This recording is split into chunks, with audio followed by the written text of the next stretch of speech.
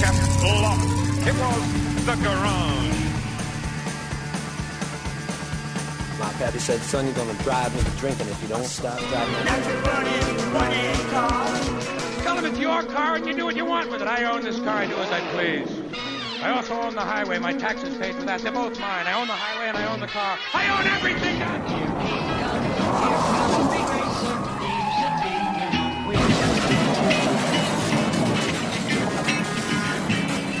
Big trouble. That's the rookie Suarez. Up and over Regan Smith. The big one. And they totally trial.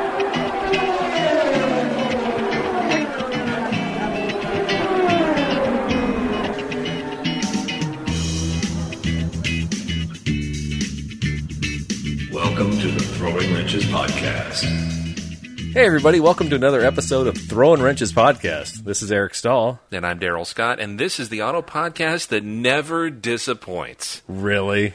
Or we're also tossing around this idea. It's the auto podcast, Eric, for people who get it. Get it. I get it, Daryl. Look, man, I know. I get it. I get it. This is a podcast. I get it. That really sticks in your craw, doesn't I hate that. And I think every writer on every show right now is using that phrase.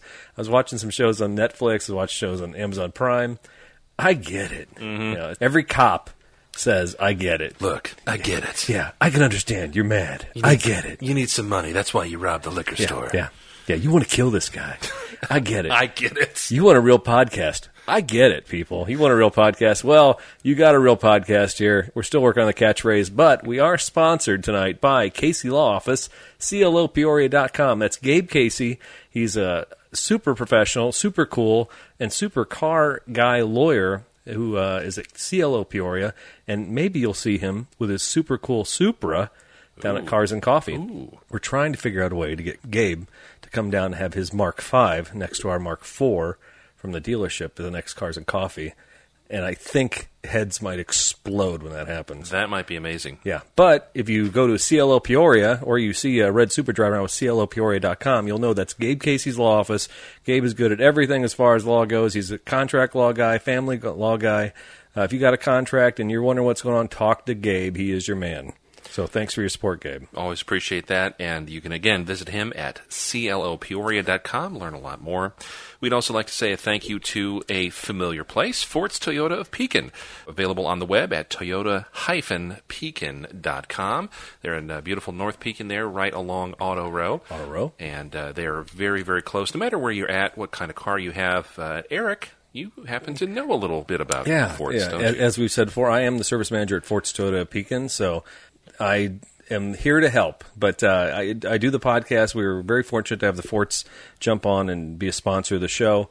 The Fort family is synonymous with automotive dealing in Pekin and Tazewell County. We like to say we're 15 minutes from anywhere. We service new cars, used cars. We do it all, and it's Toyota, and I love it. It's a great place to work. So visit them on the web, toyota-pekin.com, or check them out there on Route 29. Is it Route or Route? How do we say this here in Central Illinois? I think get your kicks on Route 66. I say Route. Yes, I'll go with Route 29. Right. Route 29, North Pekin. Check them out. And we'd also like to say just a quick shout-out to the Peoria Podcast Alliance. Yes. We'd also like to say we're sorry we don't go to the meetings, and we're terrible. Yeah, we are. Anyway, hey, if you don't know my co-host here, Daryl Scott, I just like to tell you a little bit about him. I believe very few of you know him the way I know him, because if you knew him the way I know him, you'd be getting texts in the middle of the night about old Bentleys, or maybe even a Volare at all hours of the night. True story. Yeah, he knows a thing or two about being a DJ. He knows corporate media. He also knows SEO. Does Bo know SEO? Now he does, probably. He's the king of all media, but he's no shock jock. He's Daryl Scott. Well, thank you very much. And let me tell you a little story about Eric Stahl, Renaissance man. He's an outdoorsman. He's a craftsman. Ooh. He's a chef. He's an adventurer. He's probably the most interesting man in the world, next to the other most interesting man in the world, Daryl Scott. And if he was a cologne, he'd be a blend of Stetson, parsley, and probably power steering fluid. As Lisa Loeb once sang, probably about him, Eric Stahl is someone you should know. Man, I like the Lisa Loeb reference there. Yeah, I threw that in for you. Thank you. You're welcome. Thank you. I think we're going to We'll have to put that one in the maybe the show ending or something. Maybe our show credits will use Lisa Loeb. Is she working now? Does she still have a career in music? Isn't she the one who fought with Sony and decided never to record again? Or Yeah, she took some stance about that. I think was she married to a Zappa? Oh, Dweezil? I think she was married or dated Dweezil, or it wasn't Moon or Unit. Moon Unit. Could have been. Not sure. Anyway. Thanks for listening, folks. Yes. That's Daryl Scott, and that's myself. Thanks for listening. Hey, please share this on Facebook or social media sites. I put it on Instagram. I put it on LinkedIn. I put it everywhere because I want to make sure everybody knows about it. I don't think I shared the last episode before I record this, so I need to make sure I share that. I want everybody to hear about the show. It's like Frank's Red Hot Hot Sauce. You put it on everything. Just put it on every platform you have. Exactly. We're working on stickers, so maybe by the next Cars and Coffee we'll have some stickers in hand. Nice. All right. You can also send us any thoughtful questions, comments, feedback, recipes for something that, Eric might want to whip up for dinner sometime. Yeah, in my Dutch oven somewhere on the trail. That's right. You can hit us up at info@throwinwrenches.com. We also would appreciate any feedback or reviews you have for us on Apple. You can check us out there. I think we put a link a couple episodes ago. Yeah, we definitely need the Apple reviews, so we'll take anything you put out there. They help us get exposure, so please help us out with that. Also, getting back to the gearheads and all that stuff, we might have a really cool interview lined up with some historical people in Pekin. I am really excited about that, and we'll know more about that in the next couple of weeks. So stay tuned. Please stay tuned. If you're a car guy, German car guy in the Peoria area, I think you're really going to be interested in this next guest. Awesome. Can't wait to do it. So is it time to talk about what we've been working on? Yeah, man. It's project time. This is we're past the commercials. We're past telling everybody what we're all about here. We're all about now talking about how we stink. Things we try to do in the garage. Epically fail. Yeah. Do you want me to go first, Daryl? Yeah, roll it out. What are you working on, buddy? Well, my son actually did chastise me today. Go, Dad, when we plastic dipping this 4Runner? And I think he's done it. He's got his Eagle Scout project going. He's got some homecoming stuff going. He's the vice president of his class. So I think at this point, it's time to start rolling out plastic. I haven't done it yet. But anyway, so we're getting to that point. I did buy an antenna kit for my wife's Celica. I got to tell you something. I've never seen such disdain from my wife as when the package showed up from Amazon. And I did buy an aftermarket antenna rebuild kit for my 97 Celica because it's hanging out. The little plastic cord's hanging out because she broke the antenna when she tried to put a cover on it one day. Is it a power antenna? Yeah, it's a power antenna. Okay. And it just as you start the car, shut the car off. Just burned it out? Yeah. Well, no, I think the ribbon got eaten up inside there. So this antenna kit's the metal antenna mast with the ribbon. Actually, you can see the ribbon marks on my fingers right now. Yeah, and I'll note this for the audience at home. You look like you have burn marks or skid marks on your hand. What happened? I pulled out the ribbon part anyway. But when she saw, when I pulled it back, she said, look, I can fix the antenna on the car, which she broke, by the way. Yeah. Oh, that's not important. I can't believe you're doing that. And why are you trying to do that yourself? I'm like, I can take this antenna out of the fender panel of my car. Yeah. I've seen my technicians do this, I think, and clean it out and put... So talk to me the next episode. We'll see how that turned out, okay? Okay, all right. Just for the record, what's a replacement antenna go for a 96 Celica? Well, I think, normally in that situation, you'd have to gut the whole thing. You just replace the part. We don't rebuild them anymore. Yeah. So I think the mast by itself would probably be $100. The rear fender mount? Is it in the trunk? Or it's in the rear fender. And the motor part's probably $200 by itself. So I'm going to try, if I need to, I'm going to take this motor apart and I'm going to take all the plastic bits out of it and clean it, like we used to do back in the old days, and rebuild this thing. So we'll see what happens. I just want to throw this out there. It might help. It might help the home life situation. You could just unplug it. Well, and then stick like one of those. But she listens to radio. She actually listens to radio. And I see. And the problem is the antenna was stuck up in the air. Well, then she puts a car cover on it, and she ripped off the antenna when the car cover snapped on it. So I just want the stupid thing to go down. When you shut the car off, have the antenna go down. That's all I want. That's one of those features that doesn't exist anymore. We don't have power antennas. Yeah, you're right. It's kind of one of those. Thank God for that. Well, but it was kind of a neat little feature, right? It was like, oh, they have the nice stereo, as opposed to the one that says electronic tuning stamped on it with no cassette, no FM, nothing. It was crap. Anyways, good luck. Yeah, don't lose a finger over that. It's not worth it. Yeah, don't worry. I got signed up for SEMA for 2019. Oh, sweet. Yeah, the dealership, myself and a couple of employees are heading out to SEMA in November. Oh, that's coming up. Okay. So for some reason I thought it was Auto shows are like January, February, like first of the year, right? Yeah. Okay, so SEMA's kind of at the end. Yeah, the big auto shows. Okay. And actually, didn't Detroit move theirs back to June or something? One of them or was that New York? One of them went. What's the big North American? Detroit, right? I think so. I think Detroit did. Okay. So, yeah, I'll be in SEMA in Las Vegas in November, so I'll be doing all kinds of cool stuff. Hopefully we'll talk about that before then. Awesome, yeah. And, dude, the last 2 weeks, I've done more cool lifts and rooftop tents and neat stuff. We've had a really good run at the dealership, and I've had a ton of fun. I'm doing the videos and the pictures and all that stuff. I'm not doing the hard stuff, but man, planning the lift I did on the 100 series for the gentleman that we know over at just across the road from you here. Oh yeah. His lift was so much fun. His 100 series Land Cruiser that. Nice looking rig, by the way. Yeah, we've talked before. Those you just don't see around these parts. Yeah, we did an Old Man Emu lift on a 100 series. It was like a mid 2000s Land Cruiser, pretty clean truck.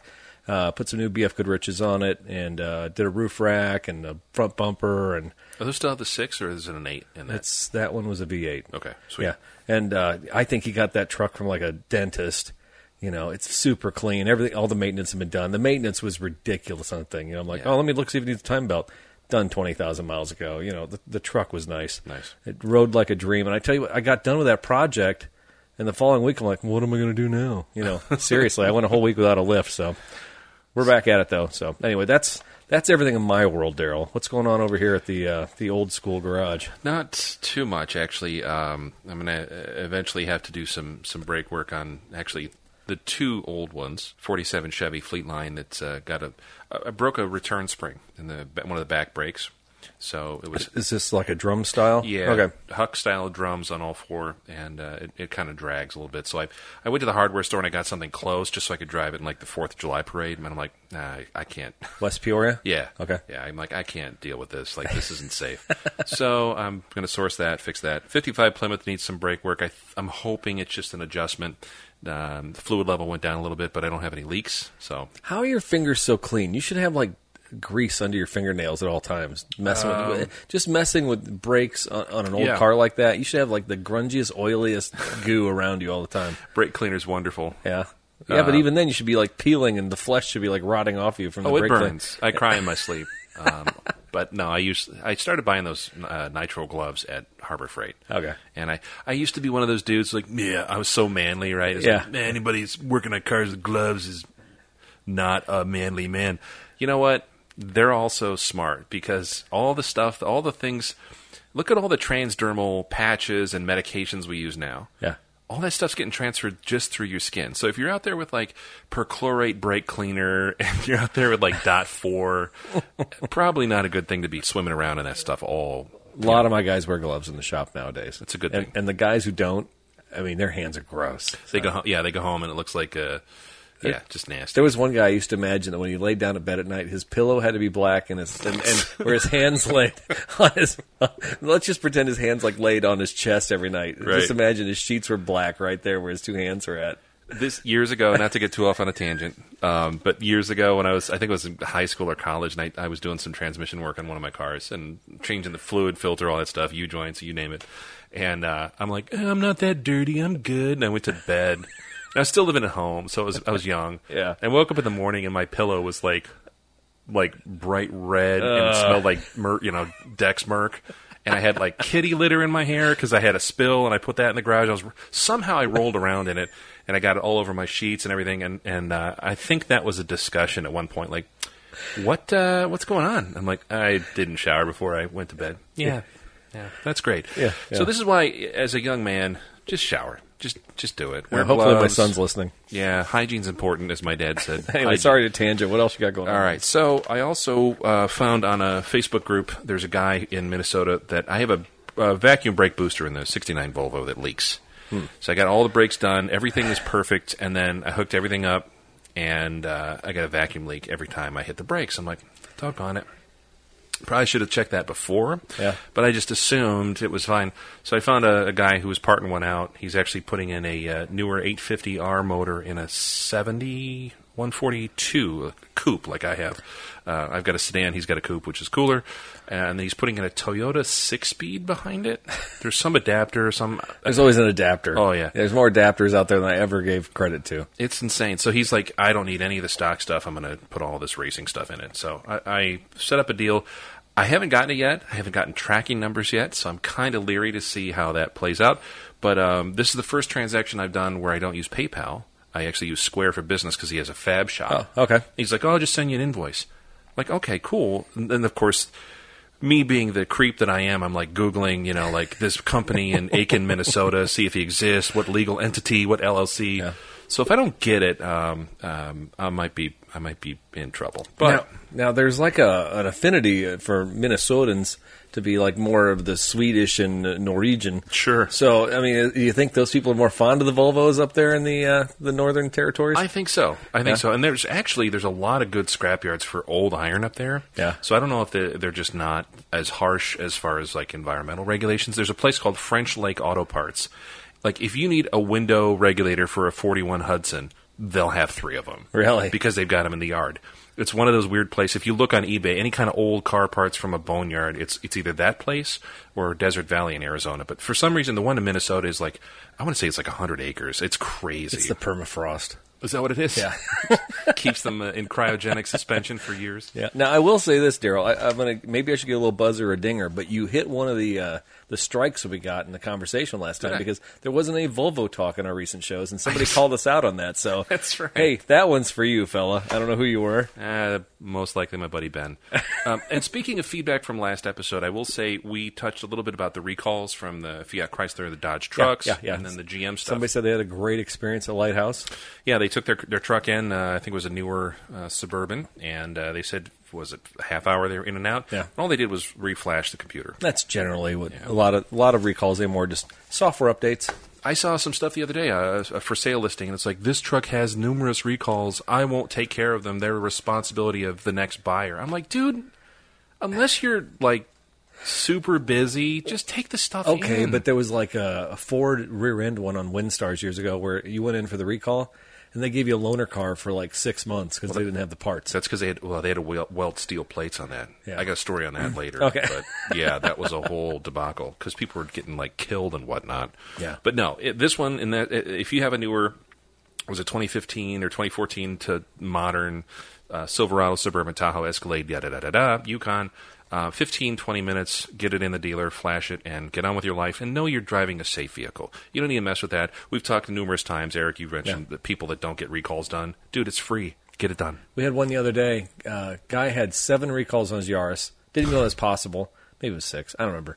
But he didn't have the car registered, so he demanded that we pick the car up on a tow truck. Oh, that was on you. And then deliver it back to him on a tow truck. Sure. We did. Toyota said, yeah, we'll pay for that. Are you serious? Yeah, well, yeah.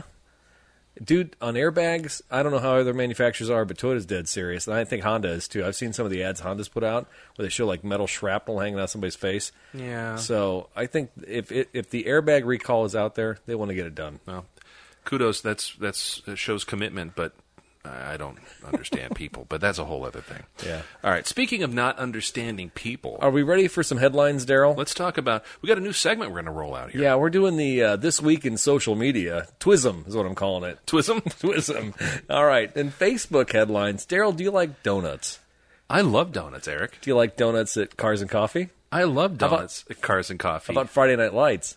I like donuts there, too, sometimes. How about a big Chevy truck launching donuts in the grass next to the police station or to City Hall? I do not like that type of donut. So apparently that was the big doings this last week. I didn't go to Friday Night Lights. I don't think you were there either. No, I had some previous engagements. But I think within minutes of the activities of a few Chevy truck owners, they were posted all over social media, and people were putting their plates down. People were saying, we need to hunt these people down and burn down their truck or key it. Or, I mean, dude, the stuff that was going on was ridiculous. I don't know how much of it you saw. A fair amount. For those who aren't kind of following the whole Friday Night Lights thing, it's the same folks that put on the Cars and Coffee here in Peoria. And the Levy District in East Peoria is the kind of the new town hall, city hall. It's a good spot. Nice little strip where you've got retail, mixture of retail, and then this nice little piece of green space, almost like a little quad area in front of the new city hall. And it's overflow parking, which means the event's so successful, they've got all that whole street, Washington Street, I think, blocked off. The city of East Peoria said, hey, you guys can use this little plot of green space nicely. I still scratch my head at that decision, though, because the first, I pulled my 4Runner up there 2 cars and coffees ago, and I drove up through that little grass area, and I parked up there, and I'm like, I feel dirty even doing this. Because there's plenty of parking over at the shopping over at Target and everywhere else. So, I mean, technically, there's plenty of pavement, and for them to allow the grass area, to me, I think East Peoria is going above and beyond even allowing that to happen. Well, it is. I think it does. It shows their commitment to try to make that a nice, walkable, family-friendly place where you can go shop around, go to dinner, go check out whatever you want to. Mm-hmm. I think it's great. But when people abuse that, I mean, you're always going to have somebody at a cruise night who does burnouts or who does the rev their engine. I've revved going out. Yeah. Yeah. I mean, that's kind of. That stuff happens, and Chris Ruby and the folks who put this event on, they do a great job. But they're always respectful and saying, "Hey, don't leave your trash here. Don't do burnouts. Don't do any of this stuff." And they've done a really good job of kind of policing themselves. Yeah, and everybody in the groups do too. If everyone acts a fool, the next time they show up, someone's like, no, that guy's not coming But here. the problem, it's not everyone. It just literally is out of 200 trucks, it'd be one guy. Right. That's true. That's true. Well, so they did track down who the person was. And I'm going to give Herbie, it's like Brett Favre. I can't say the guy's name. Brett Favre? Brett Favre. Say it like Peter Griffin. So, yeah, I always call him Chris Herbie. I think Herbie or whatever. Anyway. You can let us know. I believe it's Herbie. It'd be awesome if he'd send in a pronunciation. Yeah. Actually, anyway, I'll get into another story. That's an after-show story. Anyway, it was awesome because he basically said, hey, we've dealt with local law enforcement on this. We've contacted them. We've shared with them who we think it is, and they're dealing with it. So everybody cool your jets. It's going to take care of itself. Yeah, because you go on Facebook and everybody's like, I know this guy, and here's a link to his profile. And yeah, and that dude, I think he deleted his profile there for a short time, didn't he? Yeah, it was within about 4 hours the guy was toast. But everybody screenshotted it. That's the thing. You can't, in this day and age, dude, you can't get away with anything. No. Somebody's got you on video. Somebody's filmed. Somebody's taken a picture of your rig. Kind of like that Bush Light guy in Iowa. Do you hear about that story? No. Oh, well, never mind. We'll talk about that anybody later. who knows what that is, it's the same thing. You got a tweet from when you're 16 years old where you had a thing about Harambe and black people. Oh, well, you're going to live with that the rest of your life. Yeah, you can't get away with acting a fool. No. So, and that's what happened here. So they actually turned everything over. And by the way, East Peoria Police Station, Fire Department, all that stuff, just down the street from City Hall. And they usually have East Peoria Police directing traffic. I'm actually shocked the police weren't sitting there. Actually, I think the police might have been there. I think I heard that they pulled somebody over immediately. Maybe. Yeah. The times I've been there, at least in the peak beginning of it, I mean, I think after a while, after kind of the crowd breaks up towards, 8, 9 o'clock, 10 o'clock at night, they kind of probably leave. Mm-hmm. But, yeah, this is a surefire way to make sure that the police will chase you down if you have a big diesel Duramax and you're acting an idiot. Now, you did say that people were like going to reseed this thing, and there were people volunteering and ready to help out, right? Yeah, and I think not to be like Fred Rogers and look for the helpers, but I think that's a good thing. What happens, the kind of the silver lining with this is not only does it say, we're not tolerating this, Chris and all them are like, hey, this is unacceptable, but then the outpouring of people who are like the show regulars, like, hey, this is a fun event. We don't want these idiots screwing it up. We're going to get a wheelbarrow. We're going to come out and seed it and put some topsoil down. We're going to fix it. Yeah. Because East Peoria has all kinds of other things. They have an art fair. They have they put booths out in that area, probably. I think so. They use it almost like a nice little gateway art to in the park type thing. Right. Yeah. No, the thing is, there's not many more places like this out there. The mall sucks. I don't care what anybody says. If the parking lot wasn't falling apart and you weren't miles away from everything out there, it might be okay. And then Junction City or whatever, that is not a big enough space. It was too small. It was a great venue. I loved it, but I think it was too small. We outgrew it. So hopefully this is a nice reminder. And I think that people that did this, the alleged folks. Yes, everybody's innocent until proven guilty on throwing wrenches. In a court of law and public opinion. No, but I think they were young. I think they were high school or just out of high school. And I remember being like 20. You know the adrenaline rush when you have like an open space like that? And first off, I don't know why that guy has that truck with those giant monster Moto metal wheels. Right. Yeah. I know what that costs. I'm like, I'm doing the math in my head. Yeah. Anyway, but I know the feeling. You're like, I can just jump on this and just show off a little bit. Hey, everybody, look at me. Yeah. I remember years ago when I had my Mustang, a guy in a Mustang showing off at a cruise night. That never happens. But I remember it was up near my folks, and I took a corner in front of everybody, and I was going to like fishtail and and I wound up. It was a little wet. It was a little rainy. Oh, this could have been a fail video. Yeah, I nearly went into the little enclosures where the dumpsters are in a McDonald's parking lot. It was at the Nostalgia McDonald's in Gurnee, Illinois. If you want to look that up. But yeah, what happened was I just got a little too tail happy. Got a little jiggy with it, and it was a great moment for me because I'm like, I was probably like 5 payments into on the thing. And I'm like, man, this isn't my car. It's the bank's car. Yeah. If I would have crashed this thing, I would have been screwed. And not only that, there's nobody in the McDonald's parking lot that I really want to impress that much. So who cares? Some 15-year-old girl sitting there eating French fries watching you like, that's hot. That's hot. That's hot. That would have been about that same era. Paris Hilton, like, that's hot. Yeah. Anyways, so, yeah. Is there a happy ending there? Yeah, it shows that people act up. There's repercussions, and there's a good group of people who are enthusiasts who want to make sure that events like that stay safe, they stay fun, and we stay in the good graces of local law enforcement and elected officials. Yeah, and I think that the guys at the top of the organization are manhandling it in the way they have to. Yep. And I think everybody knows that is about the best place we got, so don't screw this up. That's right. Now, I do have a story. I was going to share this briefly. I saw Chris at the last Cars and Coffee set, which was 2 times ago. But I wasn't looking at him. He was wearing this big straw hat. And I noticed it was like the straw hat that Instagram was like doing videos on. And it was like, oh, you buy this hat, and then you get the mask with it, the matches on the band, and you can like mow with it, and you can breathe, and it's sunshade and all that. Okay. So I'm like staring at this hat. I'm like, I think that's one of those hats you buy online. And I'm just looking at the hat, and he's looking at me. And then I'm like, oh, I'm sorry, I'm looking like a creeper. He's probably wondering what the hell. I was looking at the hat. Honestly, with his sunglasses on and that hat, I didn't really know who he was at the time. Were you imagining yourself with such a cool hat? Well, I was thinking if I was actually, when I watched commercials, I'm like, I could mow with this hat and have the mask. Yeah. Like, anyway, so Chris, if I was staring at you and you thought I was just looking into your eyes longingly, it was definitely at the hat. Going, I know that hat. As long as you didn't get pepper sprayed, you're good. It was weird. It was a weird transaction. All right, let's get to regular news here. We're out of Twism this week in social media. Let's go on to international. Yeah. It's time for my newest favorite segment of the show, Daryl. Where in the world is Carlos Goshen? Where in the world is Carlos Ghosn. Carlos Ghosn. Carlos Ghosn. Former Renault Nissan chairman Carlos Ghosn. And we actually learned, according to media reports, see, because this is one of those names, like we're talking about pronouncers. Herbie.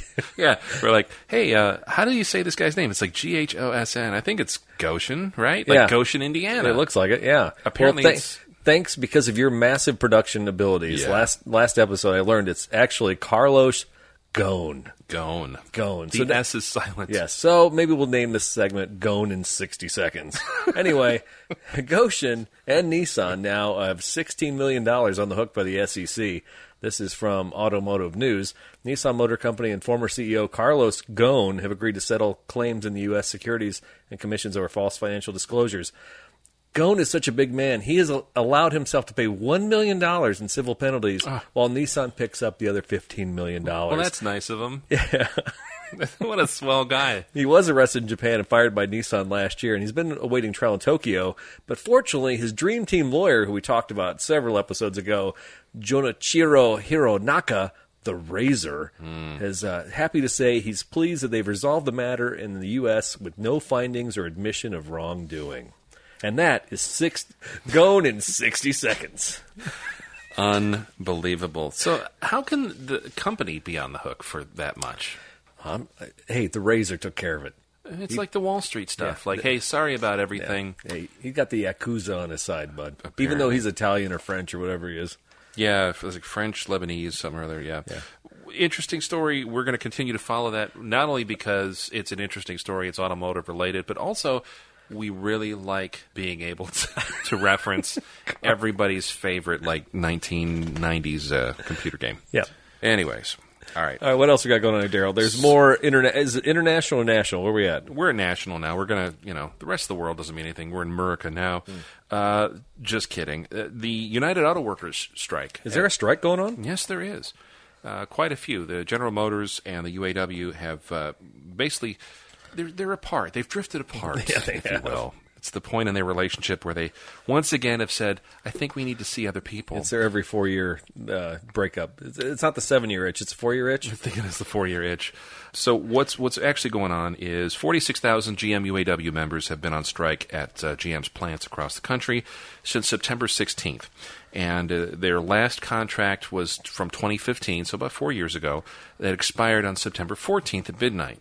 GM made an initial proposal for a new contract, but the UAW turned it down. There's some big sticking points. According to the UAW, this is over workers' share of healthcare costs, temporary workers. I guess there's clauses in there that, bring them in. Yeah. Wage increases, as always, usually is the case with those sorts of things. And then also, they want to be able to hold GM accountable to build more products here in the United States. And GM says, no, not going to do it. So, not going to do it. Not going to do it. What they have done is they've gone out and picketed, I guess, up at the Hamtramck, which is near Detroit, one of the factories there. Bernie Sanders is supposed to come and march in solidarity with the UAW workers. If you're trying to tick up 1 or 2% in your polling, I imagine showing up there would help. Yeah, probably. So in a letter to members, the UAW said that all unsettled proposals are now at the main table, and they've been presented to GM, and they're awaiting their response. So the back and forth are going to continue. Free Press, Wall Street Journal, a couple others, sources today. This is the 26th we're recording. Mm-hmm. They said that this could last another week or two based on what they've heard. Interesting thing is, and you referenced, you have an article here. Yeah, do you want me to get into that one? Yeah, let's talk about that. Yeah, so the Free Press is where you got that one from, and then I believe mine was from Automotive News. No, yeah, maybe. Anyway, it was Market Watch. Market Watch. Well, anyway, the point of the article was, and we'll put a link to it in the article, but during the 20th century, the union has struck several times, and one of the interesting facts was in 36, 37, they closed plants which shut down 75% of GM's production. Well, and actually, I believe that was the formation of the UAW. Oh, okay. So they were GM employees, and I think that was kind of what they call the famous sit-down strike at Flint. Okay. And they took over the factory. They basically barricaded themselves in there, not only we're not making it, but we're not leaving, and peace out. And so that, I think, was kind of the genesis of the UAW. Yeah, but the thing is, back then, those factory workers were probably making the seats, making the upholstery, making the power window motors. They were making everything. And the gist of the Market Watch article is, over the last 50 years, basically GM is down to just 28% of the vehicles being produced in the United States, and that's not even including all the ancillary parts that are no longer just little factories around the main factory. We're talking global infrastructure, and you may have a supplier in another country that supplies all the power window motors for all of your cars across continents. So these guys striking in the United States are literally just a small fraction of GM's infrastructure. It makes it look to me like the union doesn't have the leverage they used to. And honestly, we talked about this before show, as regular Joe Schmoes who deal with their own healthcare insurance, and we deal with pension stuff. Mm-hmm. When you see other guys pitching, that they're not getting their yearly increase, and not getting health care covered for, the sympathy is not there. Yeah, I think in 2019, we can talk, there's all kinds of political angles, there's all kinds of, are you pro-union, do you think that unions shouldn't be a thing, or have lost their power? You can go down the rabbit hole and have a huge discussion, but for the purposes of this show, I think it's good to just kind of at least pose the question, how effective is this of a bargaining tool for both the UAW, and how effective is this, no matter what happens, for General Motors? I think nobody comes out of this. Anytime a strike gets ugly like this, or any kind of labor and management relationship gets ugly, it tanks everybody. Yeah. Nobody's going to want to go into their local Chevy dealer and be like, you know what, I've heard some great stuff in the news lately. I want to buy one of those new, whatever. Yeah, whatever's from the United States. Because you can't even name a model from the United States. That's the worst part. I know that. I can't. But here's the other thing. I mean, you know that the Mexican factories, the Chinese factories, and the Canadian factories, well, they might have to pick up production, and if this lingers on.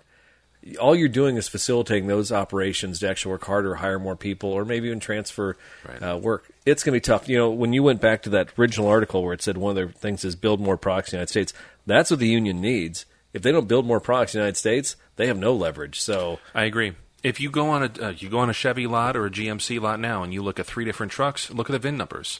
One will start with a 1. Well, that's made in Indiana. One will start with a 2. That's made somewhere in Oshawa, Ontario, or something like that. Yeah. And then a lot of the trucks, a lot of the double cabs, the new 2019s they've got rolled out, the new body styles, those are all made in Mexico. They start with a 3. Yeah. That will quickly tell you at a glance. If anyone wants to talk about Buy American or the reason I bought this is because it's built in this country, well, take a look at the VIN number and see what you actually have. Yeah, your daddy's Chevy wasn't built in Mexico, but yours is. It's true. And it's, again, I'm not taking a stance on, nobody can buy a car that's made in this country. Who cares? They're all cars. It's global. Everything's global. Right. So don't even fool yourself. Every manufacturer is making cars everywhere. And it's just to put it in a nutshell, think back when Ford had the rollovers on the Explorers. Mm-hmm. They bought one brand of tires. They put all those tires on the one model. Right. And what happened? They had 100% failure 100% of the time. So, in today's global environment, when you can spread yourself out through suppliers and through manufacturers and workers, you're insulating yourself from having a complete and utter 100% failure 100% of the time. Right. So it's always going to be like this from this point on. Yep. Anyways, we'll put a link up there. See the way I simplify? I took it like way down to the little minutia and then brought it back up, Daryl. That's what I do. Blew it up. All right. Speaking of blowing things up, let's talk about Kevin Hart because he's blowing up social media. And again, not in a good way. Yeah, he's not. We're not talking about the Oscars or the Golden Globes, which we just had the other day, which nobody watched, right? Nope, I don't think so. Does anybody care anymore? No, even Drudge Report doesn't report about it anymore. It used to be, Night of Glamour, nothing. Yeah. I don't see anything. Red carpet. I saw a red carpet interview with Jenny McCarthy and Christina Applegate, which apparently went off the rails. Don't vaccinate your kids. Yeah, it was a treat. Check that out if you're bored, folks. I like Christina Applegate. I like Christina Applegate too. Not so much the Jenny McCarthy. Anyways. Kevin Hart. He everybody's kind of seen some of the highlights. He had everybody says, "Oh, it's a 70 CUDA. It was all this hot-rodded CUDA." Yes. Okay, so what people don't know, and you can Google this pretty easy. It's on TMZ. It's everywhere right now. But Kevin Hart has a souped-up CUDA, and we'll get a little bit into that. But he got into an accident, and there's all kinds of stuff going on. We got 911 tapes. We don't know who's driving the car. Kevin ran back to his house and called 911.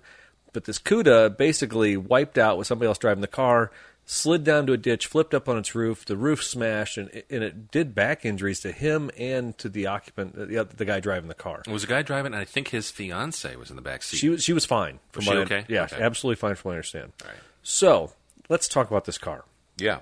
720 horsepower, supercharged Hemi motor, 6.4-liter Hemi, which I think is not quite as powerful as the factory-built Hellcats, but still a 700 horsepower car, a lot of fun. But we have a 1970 Plymouth Barracuda at the dealership, maybe a 71. Yeah. It doesn't really look like this. This one, these rims are gigantic. Mm-hmm. The body lines and the scoop and the hood and everything tell me that this car almost looks like a race car. Yeah, it's totally souped up. It's actually, I thought it was an Icon car, but it's not. I think that's Joe Rogan's. We were talking kind of off. So Rogan's is an Icon? I believe. I have to Google that. Someone can fact check and let us know. Info at throwinwrenches.com. Yeah. We do thorough vetting of our news, but sometimes we just don't know. Well, Rogan's known for, he's got some cool cars, and he loves like the old muscle cars, but he likes them with, But he's got a Land Cruiser from Icon with a Chevy crate motor in it. Okay. Yeah. That makes sense. Maybe it's a diesel. I think it's a Chevy like a LS1 or something, yeah. So anyways, Kevin Hart's bought his from a company called Speedcore, and actually it was a SEMA car they built in like 2015-ish maybe. Okay. So it's fairly new, really cool blue. Like you said, it just slammed to the ground, and it's totally custom chassis, custom build, everything. It's like a Need for Speed car. This is like a... Gone in 60 Seconds car. This would be a movie car. And I found out, too, recently, we were talking, I thought it was one of those, here it can go two ways. A lot of times custom builders like this will take a totally clapped out 6-cylinder basket case, They'll get a replacement body shell from like Dynacorn Industries or what's the other, AMR or whatever that makes the metal replacement for Mopar guys. Okay. And they'll just basically take the VIN, swap it onto the new reproduction shell, and then it's a clean slate. They got all new steel. They can just do crate motor, crate whatever, and custom chassis. Good. This thing is actually carbon fiber. A large part of the body, doors, all that stuff, apparently is carbon fiber, which is great because the thing weighs... But wait, it's a 70 Plymouth Cuda, Daryl. It can't be all carbon fiber. Wink, wink. According to the DMV, sure. But this is a total custom-built car. And with that motor and no roll cage, like you were talking, right? There's no... So I guess one of the deals I'd heard on it, Kevin bought this car because it was kind of a clone of a car that Joe Rogan has. Okay. And I don't know this. This is so I heard 5 different interpretations of what happened today from technicians. Everybody's got a different view. Do you hear the 911 tape? Do you hear this? Blah blah. Yeah. But the one thing I heard from one guy was, and this is all hearsay. What's that? That's a jet. You have a jet flying? Yeah. It's my Learjet. You're so international, Daryl. I know. Is it about time for you to leave? You got to get on the international man of mystery. Anyway, Joe Rogan's car, I heard in the clone, actually Joe's had a roll cage in it, and I had heard from one of these guys that Hart did not want the roll cage in this car because he wanted to drive it as just a street roller. Yeah. Which, you know what, 700 horsepower, I can buy a 500 horsepower car stock, anyway. But when you deal with carbon fiber and you're dealing with no roll cage on a car that's been recreated, God even knows if the roof on this thing was solid steel. I said before, I think a Honda Civic is probably safer than this car in a T-bone situation. Yeah. And in a rollover, God only knows. What are the pillars made out of? What's holding this thing together? He's probably lucky to be alive, honestly. Yeah, I think so. I'm thinking back, was it Hulk Hogan's kid? Oh, yeah, he did. Same kind of thing. It's never the guy, by the way, I just want to throw this out here. It's never the dude that owns it who's out there beating on it like, hey, watch this. Did Paul Walker own his? I don't think so. Was it his friend driving? Oh, yeah, I think there was some Hillary conspiracy on that. Have you heard that whole deal? No, anyway. No. But think back old school, James Dean. Yeah. James Dean wasn't driving, I don't think, was he? Seriously? I thought, some people see. I think if you look this up, I don't know. You see, that's your era. Even though you're younger than me, you seem to know more about that era. Somebody said, "Oh, it wasn't James that was driving; it was his mechanic, and his mechanic was the one who crashed the car." I remember that too. Yeah. All right, so we'll give Kevin some slack. I don't know what's happening there. Here's my thing, and we've talked about this a lot on previous shows. Cutting the VIN plate off of a car and slapping on something else and calling it what that VIN plate is. Yeah. I still think is just a slap shot way just to manufacture cars. I think it's complete crap to circumvent all safety standards of modern cars. I get it. Look, man, I get it.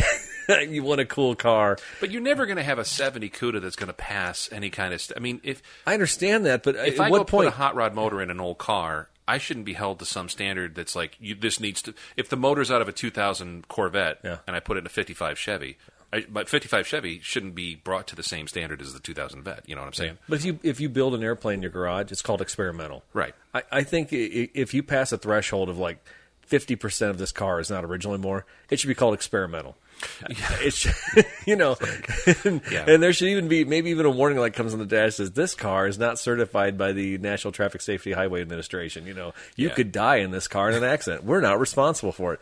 There needs I don't know. I'm not for more government intervention. Don't get me wrong at all. Sounds like it. No, I'm not. But I think these guys are finding loopholes by grabbing old VIN plates and and having like 20% of a car at the core of this thing and then rebuilding the whole thing. I think how much of the onus is on the individual who owns the vehicle or pays to have it built to be like, hey, I'm going to take this car. I think it's 50-50. I think it's a 50-50 relationship here. Cars like that were not built to have 700 horsepower. You could certainly do it, but people back then were, probably like Shirley Muldowney or the other guy that I can't remember. We can't even talk about the gal who just killed herself. Jesse Combs. Jesse Combs. I mean, Muldowney's a great example. That's a whole other show. A whole show. Yeah, maybe next time we'll talk about that. Yeah, we'll do a women's show. She died doing what she loved. By the way, they just submitted her last few runs for Guinness because I guess she reached an average speed of like 530 miles an hour. Yeah, that's great. I'm sure that'll make her happy. Yeah, right. Yeah. But at the same time, no, I honestly believe if don't you have to walk away from the run? I don't think so. Okay. If you have a car like this, and you're going to actually take it out. What are you going to build a car like this for? Well, I want to just go out to dinner and take my lady friend out and, drive the PCH and see the sights. You take it out and you beat on it. Why do you own a Lambo? Why does somebody buy a Lambo that go 300 miles an hour? You want to beat on it. Yeah, exactly. You want to beat on it and show off. And what happens, this is kind of the consequence. If you can't drive, I mean, you were saying here, too much car, not enough driver. Yeah. You can drive like an idiot all you want. Just don't take people with you. And when you crash, you don't sue people. You don't sue the manufacturer. You don't say the company, the guy who painted it, he should have stopped and know better than blah, blah, blah. Yeah. Dude, that's on you. Yeah. No, when you bought that car, dude, Kevin Hart has billions of dollars, and he knew when he bought that car he was buying a unicorn that was going to be a ton of fun to drive. Yeah. And then he put Mr. Black, is that his name? Jared Black was behind the wheel. There you go. Black lost control and sent them through a fence, down a ditch. The roof of the car was crushed where Hart and Black's backs were damaged or hurt or something. Both have been through surgery and will survive with a lot of physical therapy to come. That was in Auto Week. Awful. I hope he has a speedy recovery, but if everybody's going to lawyer up and start doing some really dumb stuff, if you got a hot rod, learn to drive it. Yeah. All right, let's get away from this terrible article. And I think this next article is complete comedy, Daryl. I mean, having been to Mackinac Island, or Mackinac Island, as they like to call it up there, this story to me just brings a smile to my face. And not in a political way at all. I just think it's funny because I think this could be any politician in the world. But apparently, and maybe you talk about the article, and I'll tell my feelings. All right. So what happened up in Mackinac Island last week? I think it was here. Mackinac Island. Mackinac? Is it Mackinac? That's what they call it up there. Is it spelled with a C or a W? A C. Oh no. They call it Mackinac Island. I thought it was what's Mackinac Island. I don't know what Mackinac Island. I think they call it Mackinac. Somebody can correct us because I swear there's something up with Herbie, Goshen, Mackinac. We need phonetic spellings on it. I think we need a producer who knows and has a dictionary. I thought they called it Mackinac even spelled with a C, which makes no sense. Also makes no sense. You can't have a car on the island. So I've never been there. Anyways, Mike Pence, Vice President Pence, rolled into town there on Mackinac Island on a motorcade of not one, not two, not three, but 8 black SUVs for the Republican Leadership Conference that was held up there about a week ago. And apparently the locals up there didn't like it because for 121 years, Eric, cars have been prohibited on the beautiful, scenic, fudge-infested Michigan islands. As a veteran who's traveled to Mackinac Island or Mackinac Island, whatever you want to call it, it's just a bunch of bikes. There's bike racks everywhere. I toted my kid on a carrier and went all across that thing. And everywhere you go, through the little fudge shops, through the ice cream shops, you just ride bikes everywhere. And the roads basically are just these little rounded paths now everywhere. So to me, to put a mental image of an 8 SUV motorcade, first off, they probably had to get 2 or 3 ferries lined up. And so they got all their trucks, and then all the ferries got over, and they started loading them on there. And then they drive down to the Grand Hotel at Mackinac Island, which looks like the one from Somewhere in Time or from The Shining. It's this old white palatial grand resort. I guarantee they pulled up there for that meeting. And fortunately, it's probably 95% tourists who are on the island. They don't realize that a 121-year tradition's been broken just because Mike Pence didn't want to put his butt on an electric bike or maybe even take a little walk. Huffington Post is where I got this article just because it was funny, and I saw there was like a picture of like a motorcade of like armored, SUVs, which just in case Al Qaeda was waiting in the bushes. Right. Probably not going to happen.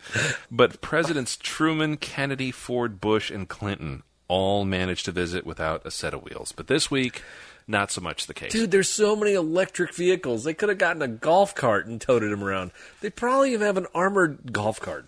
You think so? Probably. It's like they got UFO technology. They raided Area 51 this week. Yeah, they busted those guys though. So, it's interesting to see. I think that what the deal is obviously security first, because you really don't want your VP. You're on an island. You're on an island in northern Michigan. There's nobody there. You're saying they could sweep that in about 10 minutes? Yeah. I don't know. How big is the island? It's about as big as Pekin, probably. And it's not very big. I'm telling you, Daryl.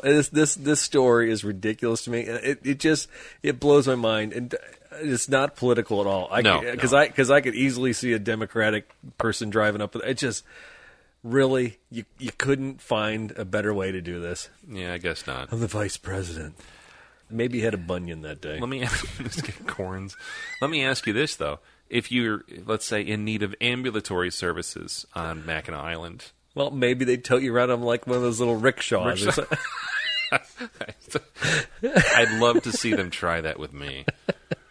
Oh, maybe they put a tow chain on there, you know. The last few people, though, I've seen with those rickshaws in cities have got, like, the best calves and thighs. Oh, and yeah. Like, dude, this is the best workout in the world. Yeah. Put a couple of tourists in there and haul them around. Like, I had a hippie toting me around in Charleston or something a couple of years ago at a meeting. Yeah, I'm just like, this is a great gig. And I'm like, he's not making anything, but he's working out. Yeah. It forces you to work out. Yeah. Because everybody that they pick up looks like you and me.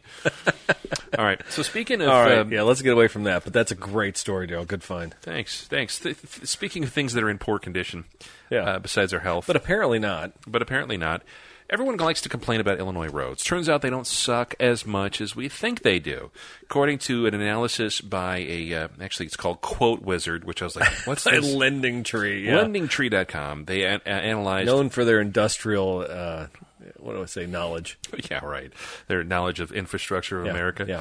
They have analyzed some Federal Highway Administration data. And, of course, that's all the data that says, like, this bridge is structurally sound. This one is not. So they put all that together, analyzed it. The new data shows in 2019 that Illinois ranks 22nd among all 50 states when it comes to the worst road infrastructure. 22nd. So we're not number one, and we're not 50. We're right in the middle of everybody else's garbage. So what they actually looked at were... This is shocking. The worst states. Anyway, keep going. Percentage of poor road conditions was what they looked at.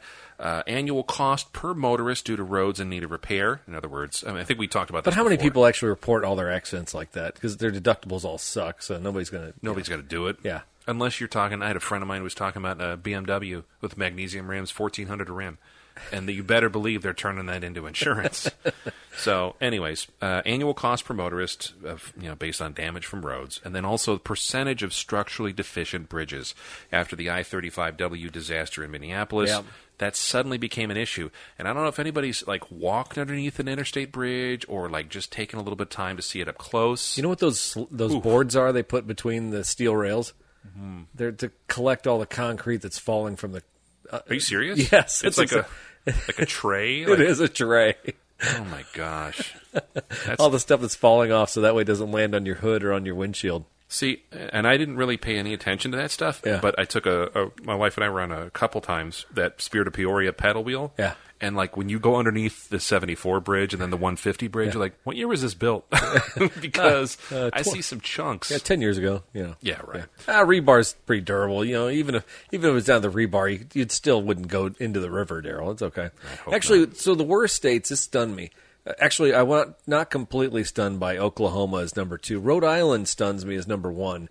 But I'm surprised it's not more bridge states. Usually states along the coast. Rhode Island is also, it's on the coast, and there's a lot of bridges there. You would think that states like Georgia or Louisiana, with there's bridges everywhere, those states would be terrible. But Rhode Island was number 1 for the worst state. Oklahoma was number 2.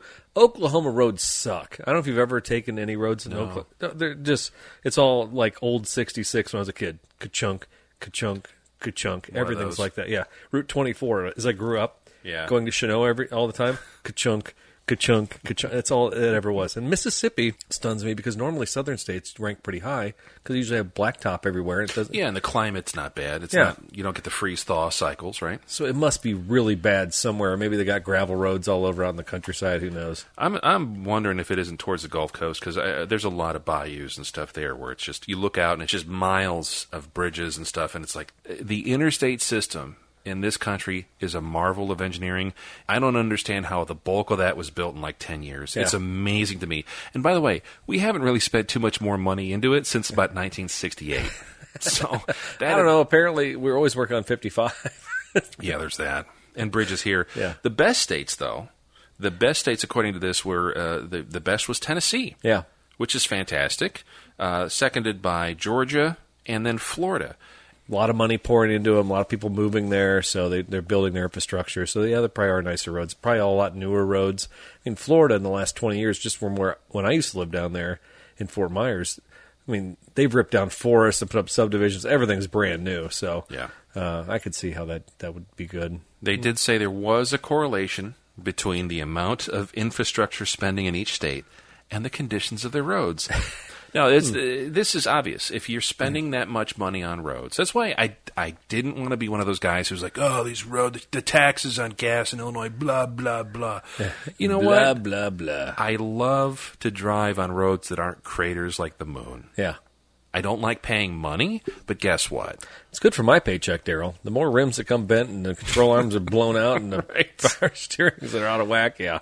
Anyway. I need control arm bushings all around. Yeah. I'll need a lower control arm. I don't even know what that part is, but apparently I need it. Yeah.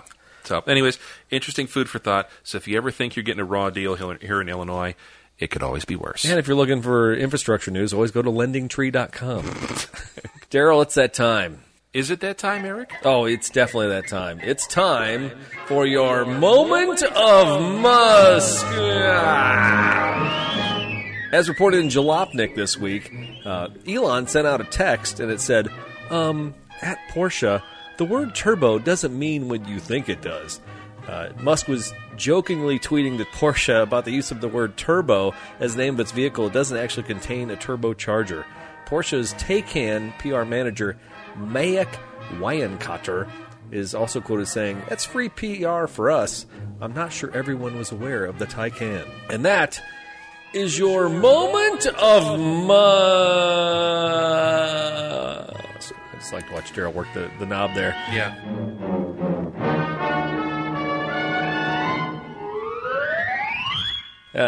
Anyway, there's been a little peeing match going on between Porsche and Tesla lately because Tesla took a Model S, and we don't know if they stripped it down. We don't know if it's a production model that's going to happen, but they apparently broke the time record at the Nürburgring, and now Porsche is basically going back and saying, well, they don't know if it's a production piece that's going to have components like suspension, braking, cooling, and tires that would come from the factory. He also mentions he doesn't know what sacrifices Tesla made, specifically the battery longevity in making this car get faster. Porsche basically said, if another Apple is better than our Apple, we will find an answer. Interesting. Boom. Interesting.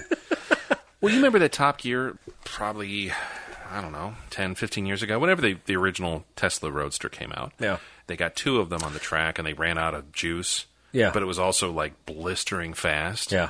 Well, yeah, you can jack the thing up and make it go in, like, hyper mode. Oh, yeah, absolutely. You get, like, Ludicrous half the fuel economy, or, the battery economy that was supposed to get. Yeah, but if Porsche has taken one of their hot rods out, and they're going to try to set a lap record at Nürburgring, they're not going to be like, total stock tune, stock everything. Come on. I don't know. It's, this, like I said, it's definitely two titans kind of going after each other. I think it's kind of fun because Tesla's a little bit of the upstart in that situation, and certainly, you're in the backyard of Porsche, running laps, going, "Hey, look at us!" Yeah, look what we're doing. It's kind of like the kid who used to ride around the back of your house, doing stunts on his BMX bike, saying, "Hey, come on out, let's see what we can do."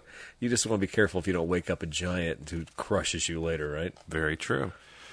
So, definitely somebody to keep an eye on. I do think that Model S, we've talked before about just how quick a lot of that stuff is, electrics in general, but I think there's definitely that understated kind of, I'm going to jump on the throttle and it's just going to be instant power on all four wheels and just go. I think the S is probably a fun car to drive. If you race prepped it, it might be a really fun car to have on an autocross course. Oh, yeah, without a doubt. Actually, I'm surprised we haven't seen one yet. Yeah, none in any of your travels? Not that I've seen so far, but, I'm a rookie. I still don't qualify as a big dog out there, Daryl. That's okay. That's all right. One of these days. Yeah, anyway. So that's your extended moment of musk there, okay? So this is a segment of the show before we get to our cars of the week. Just kind of talk about some stuff going on. We call it the Riff Zone.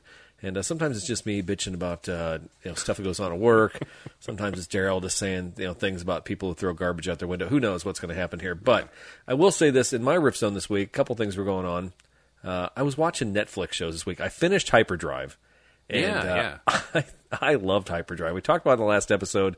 Charlize Theron, showed up in there, so that was good for one episode. I at least got to watch her hug a little South African girl.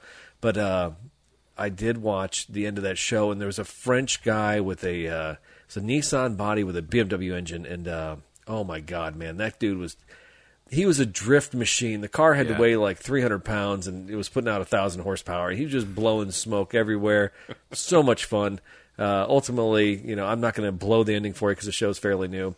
But it was an exciting conclusion, to say the least. So then I saw that Fastest Car came out, which was a series that came out last year, where they pit a bunch of just oddball. I mean, the drift show was odd enough. I mean, the drift show had people from one end of the economic spectrum to the top end, and Fastest Car kind of does that too. Fastest Car, the premise is they'll run like 7 or 8 races of 4 cars to qualify for an end race at the end of the series.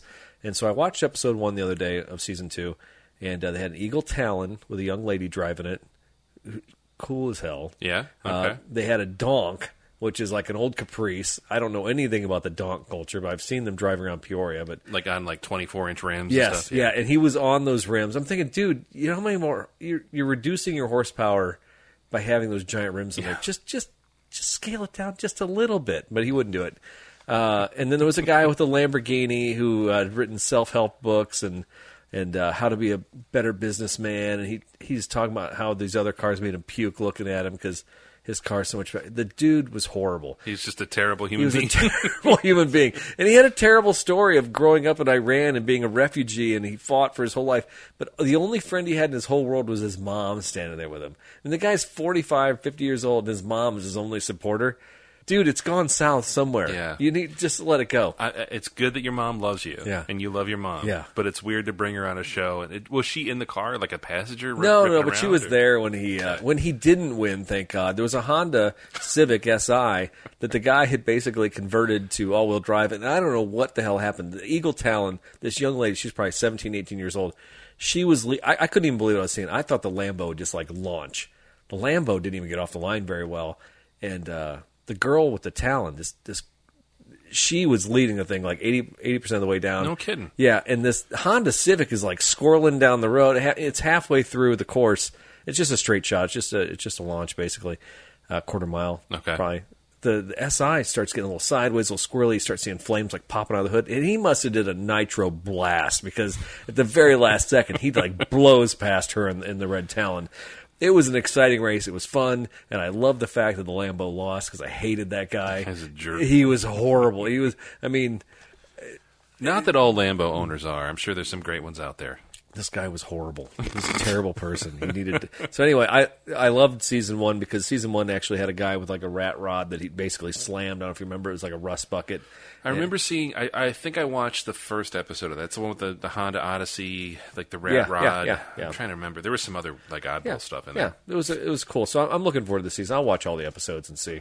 Okay. But I do recommend it. Yeah, last season, the guy with the Honda Electric... If you didn't watch, I'm going to spoil it for right now. There were some guys in a little Honda, like mid-'80s model, maybe 70s, that they'd gone all electric, and they had so much horsepower and such a short wheelbase, it basically went sideways and like hit somebody else's car, ruined their dreams in the process of ruining their car. They were horrible people too. I hate them. Well, but they're on Netflix, and they probably got some consolation prize, like some money or something. I doubt. They're still horrible people. Probably not. They're probably burning in hell with the Lambo guy.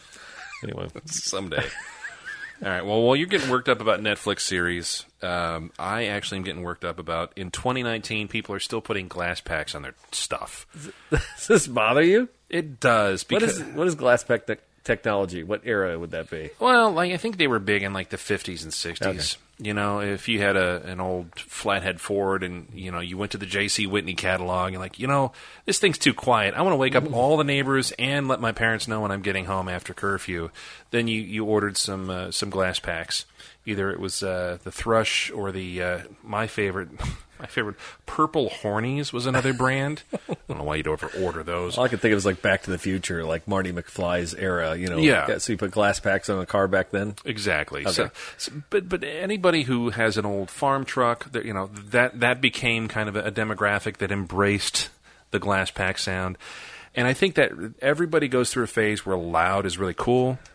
But you gotta stop. I'm still hearing trucks. I went to Jimmy John's to get a sandwich the other day, and a guy was next to me pulling out in a big lifted Silverado with glass packs, and I'm like, dude, what? You're an adult. What are you doing? Glass packs only sound good on 2 types of vehicles: old like Datsun 240s, or anything with like an inline 6, like a finely tuned Japanese 6. Okay, which was too quiet. Yeah. And then, or some old British car, like an MG Midget or Austin Healey Sprite, or something that's kind of fun and lively. Again, a car with no sound. Yeah. You got to liven it up a little bit. But if you're putting it on like It's a like big adding block, salt to a bland plate. Okay. it is. It's like adding Mrs. Dash.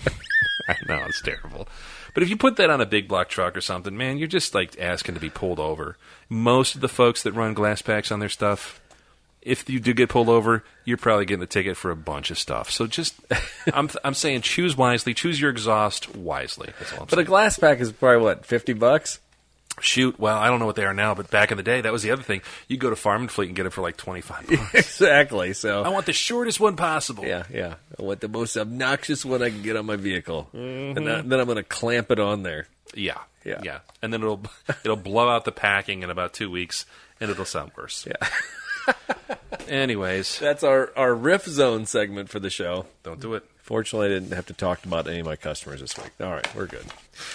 Now it is time for a segment in our show we call Cars of the Week. Yeah, this is where we wrap up the show. This is where Daryl and I decide that if we had $1 million, we would buy a $2,000 car. We comb the internet. We look over Bring a Trailer. We look over Craigslist, if it's still even out there. I don't even know if Craigslist even boots up. I did. I checked it last week. Did you? There ain't nothing on there, brother. There's nothing there. Facebook Marketplace. We definitely check Facebook Marketplace because it's definitely put a nail in the coffin of Craigslist. But we break out the virtual currency. We act like we don't have wives or spouses, so we're going to spend money recklessly. And what do we find? Usually some garbage, usually something that we wouldn't buy in real life anyway, but we definitely have found some weird ones this week. Daryl, this week, I'm not even going with a car. I see that. It's got 2 wheels. That's unusual for you. Yeah. What do you got? So like I said, please indulge me on this one. I got my Wired magazine this week, and there's always this little segment in the front of the Wired magazine where it's and this is totally screwing up the thing because this is not a car for sale on the internet right now in the Peoria area. Like you can't buy it. Maybe you can. We'll get to that. But anyway, Zero Motorcycles was in the fetish section of the Wired magazine this month for a motorcycle they now make. It's a 14-kilowatt battery bike. It's all rechargeable, 110 horsepower, 140 pound-foot torque, 0 to 60 in 2 seconds. It's got rider modes that can be for city, rain. You can use your smartphone app. You got 161 miles you can drive this thing on, and you can plug it in and get all those 161 miles back in eight and a half hours. So when you get home, you just plug it in. Capital City Motorsports down in Springfield does sell this vehicle. Okay. So technically, I've not blown this whole segment, but it's a cool $18,995 for this motorcycle. I will tell you this: visually, this bike is stunning. It's like a sport bike. So we'll put a picture up in the post. You can check it out. It's gorgeous. It's like your dream little fun bike, basically. But it looks fun, and there's no gears. It's just you just grab the accelerator and you just turn it up to ludicrous speed. And you just give it hell. Yeah, this one goes to 11. Yeah. I can do whatever I want with this because I don't have to worry about, my foot having to move around and like kick a gear or do anything like that. You just basically probably turn it on. It probably goes zzz, or something like that when you turn it on, and then you just zzz, and just drive down the road. That's probably nothing. And see, the nice part about that is if you live in an area, we were talking before the show, like the motorcycles are where probably electric vehicles are going to. That's a whole industry we don't even talk about. No, we don't talk about much in the show, and really because you and I aren't really motorcycle guys. Yeah, My wife is kind of a motorcycle person. When I told her about the spike, she's like, "Oh, that sounds interesting," because she wants to drive one to Lincoln every day to work, and I always thought she was insane. But you know what? No gas, the maintenance would be ridiculously low in this, and that's always my thing with motorcycles. I don't know how to maintain these things. Sure, they're different enough. Yeah, they're different enough to where it's not your typical. It car. should be simpler, but to me, it's more frightening, honestly. Well, one of the things I never thought about was like talking about rebuilding the fork seals. I'm like, what is that? What is that? Yeah. Oh, they got hydraulic fluid in them, and there's rubber boots, and when they go, it's like. Yeah, I know nothing. I mean, just that whole assembly, even the whole thing where the little foot pedal goes into the side of the box thing there. I don't what is this? Exactly. So this is like a bicycle, but worse. What's going on? So anyway, I think that if I were to get an electric motorcycle, that this bike from Zero might be something to look at. Now, I think that $18,995 is pretty stiff, but I think when the price gets down to about half of this, when you can get a bike like this for $10,000, hey man, we're cooking with gas. I don't even know. Do you know what a new Harley Sportster costs? Like an 880 or something? I have to imagine those are $10,000, $12,000 bikes, right? It's not probably that much more, right? Yeah, you wouldn't think. So I think we're getting close, folks. We're getting close to all electric. As much as some of you may hate that, I think on a bike like this, I'd have fun with it because I don't want to own a Harley, but I'd own that thing. Yeah, you're not riding out to Sturgis on this. No, but I could drive to work. Dude, I'd love driving to work North Beacon on that. That'd be fun. That would be. Yeah. Until I got killed because somebody didn't see me or a deer pranced out to catch a butterfly and I died because of randomness. Where's your sense of adventure, man? Come on. Daryl, what do you got? Because it doesn't look very car-like to me either. No, it's also on 2 wheels, but it does not have a cool motor, and it's big, round, and kind of expensive. It is a 1962 Airstream Bambi camper, which sounds really masculine right now. It does, yeah, emasculated. I bought a Bambi. That's $42,000 is the current bid on eBay, and it's one of those classic Airstream travel trailers with the polished aluminum outer skin. Oh, yeah. And it's actually got white walls, full disc hubcaps on it. It's very, very nicely done. Completely restored to original. And when I say original, I'm not talking like, oh, we upgraded this and that with LED lighting and, no. It looks like 1962. When you go in there, there's this little tiny stove. The Bambi was the smaller. It's a 16-foot This thing is trailer. tiny. It literally is like a sheet of plywood length. Yeah, it's a little bit bigger than what I guess the modern ones are the Scamps. You've probably seen those. Those are tiny. But yeah, these things actually are pretty small. But it's back in the heyday when Airstream, post-war America, everybody who had tons of money either went out and bought a boat for the family or they bought a trailer for the family and they hitched it behind their country squire and they towed it around. They had a ball because, we had disposable income back then and life was good. But we also, some people really embrace the Airstream lifestyle. I've got a whole coffee table book which talks about all the international travel and stuff these people did. There was like caravans. That's cool. Clubs. They would register them, and it's like, oh, we're going to Botswana with the Airstream Club, and they would charter a boat and they'd take their cars there. I mean, it's insane. In the back of my mind, I really want to be one of those people that has one of these deals, put it behind one of the old cars, tow it, go to a meet, or go to just have a fun vacation on Route 66 or something like that. I'll never do it. Dude, this would be classic and it'd be great. But I'll be honest with you. Yeah. I mean, I was mocking some people for spending $2,000 and $3,000 on rooftop tents. Yeah. $42,000. Yeah, they're stupid expensive. Yeah. I mean, how many nights? That's 420 nights in $100 hotel rooms. Right. Right. You could spend the next year and a half staying in hotels for the same price as this thing. You could just live in the Waldorf Astoria for like 2 months. Yeah. I mean, I have to think the modern ones that are probably a fraction of the price of this would be just as much fun. Now, you with your classic cars, this might be extra cool to have behind it. But you're buying top of the market at this point in this thing. Yeah, that's insane. I think I'd wait till the market crashes. And it might. I mean, the nice part about this is that there's tons of the bigger Airstreams out there, like the 20 and 35 They're probably foot. less desirable. I think the smaller one probably is desirable in some ways because it can be pulled by anything, right? Right. Yeah, a lot of people will pull them behind a mid-size SUV or something like that. But, if you're out there, I actually did look last night. I bet you did. There's a couple 30-foot, I think, 30 or 35-foot Airstreams here locally for about 10 to 12. Yeah. And they're nice. Oh, really? Yeah. Usable. But they all have the same description in the ad. Bought when I had a family, kids left, no use anymore. And it's like really sad when you read this. You're like, that's my life coming up. The 3 years from now is my life. I bought this. It's like I got a slack line in the basement. You know what a slack line is? No. It's like this thing you tie between two trees and you can walk on like a tightrope. Oh, I've seen. Yeah. Okay. Yeah.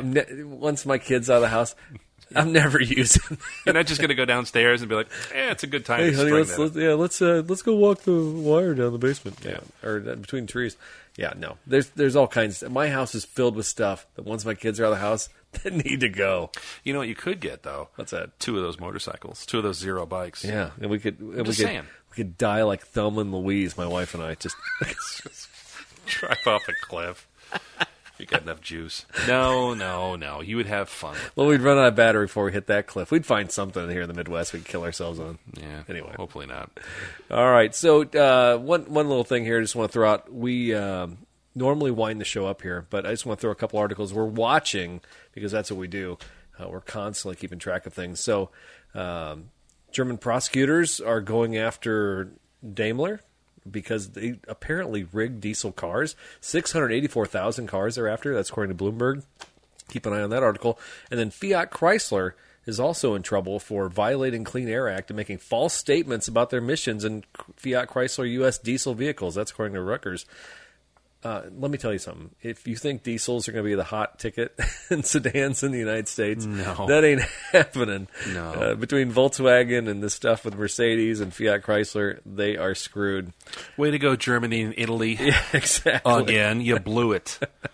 Did you see this article, Daryl, about the retired salesman from Canada heading to the Henry Ford Museum because of this Mustang that he sold? I don't even understand this article. Yeah, I saw a blurb on social media where he talked about it, but I wasn't familiar with the story, so yeah, go for it. Okay, well, I don't know enough about it, but apparently he's being reunited with a car from 55 years ago. It was a pre-production display unit that weren't even supposed to be sold, and somehow it's not. Is it the very first serial number? Allegedly, yes. Allegedly, yes. So Yeah. keep an eye on that article. Maybe we'll share that a little bit later. And I think that's about it as far. So, what was the story about the oils here? Okay, so I was watching a guy's video channel on YouTube called Scotty Kilmer, and he's like a YouTube sensation mechanic who's just a grumpy old man. But We could be YouTube sensations. we could be.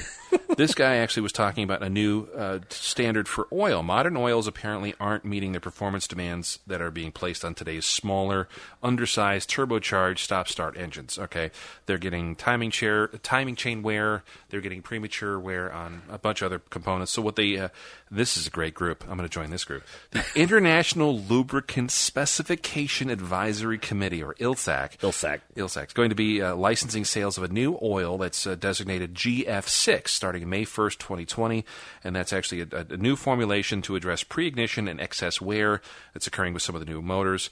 It's confusing. Nobody really knows that much about it. I'm going to say, before you start going to like your local AutoZone and be like, give me that there new Give me oil. that timing chain oil. I need the stuff that's better. The GF6. Yeah. Do a little homework. We'll put a link up there, Motor Magazine, and actually the ILSAC has a nice link on there. It was kind of heady and engineer nerd stuff. But ask your service folks at your dealership or your auto repair shop for the best advice. Just don't go like, give me some of that there stuff. Yeah, I'd be interested to talk to some other people in the Peoria area about this because I tell people all the time, do not go 10,000 miles after 100,000 miles on their 4-liter trucks with Toyota because we're seeing timing chain stretched. Yeah. And I really thoroughly believe that if you changed every 5,000 miles, we would not be seeing these problems. And if you want to keep your vehicle for 300,000 miles, do it every 5. It's not that much. No, it's not that much, Believe especially me. when we're. I mean, you and I grew up in the era was like every 3,000, and yeah. that was even still pushing it. Yeah. So. And the 016, I'd love to hear some. I wish there was a CAT engineer listening to the show so they could tell us if this is true or not. But I've heard the 016 and the 020, there's negligible difference between those oils. So okay, so yeah. the newer stuff that's out there might not be that much different. No. I mean, the difference between the 016 and the 020, I've heard that when they meter them and when they check them, they can barely discern the differences between those. So yeah. Call me out on that, please. Somebody knows something about that. So that's the little things we're looking at in the future. Watch out for those articles.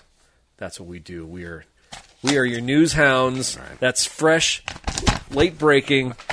Anyway, that's the end of the show. And stay tuned. We got some good stuff coming up here as the weather gets colder. You know, maybe some of the car shows and events out there start to move indoors. But we'll definitely keep rolling along here throughout the winter months, and we're planning even bigger, better shows. Maybe even a better Christmas show because we got feedback people didn't like the Christmas show last year, but I say it was one of our best. Yeah, I think we should plan something real special, a little treat, a Christmas gift, if you will. Not to mention the Ford movie coming out.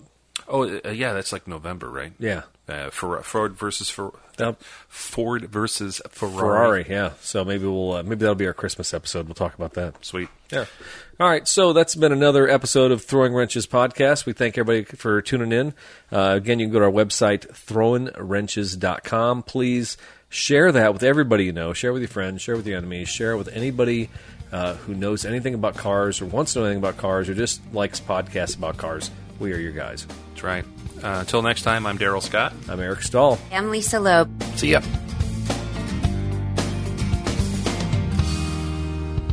As Lisa Loeb once sang, probably about him, Eric Stahl is someone you should know. Man, I like the Lisa Loeb reference there. Yeah? I threw that in for you. Thank you. You're welcome.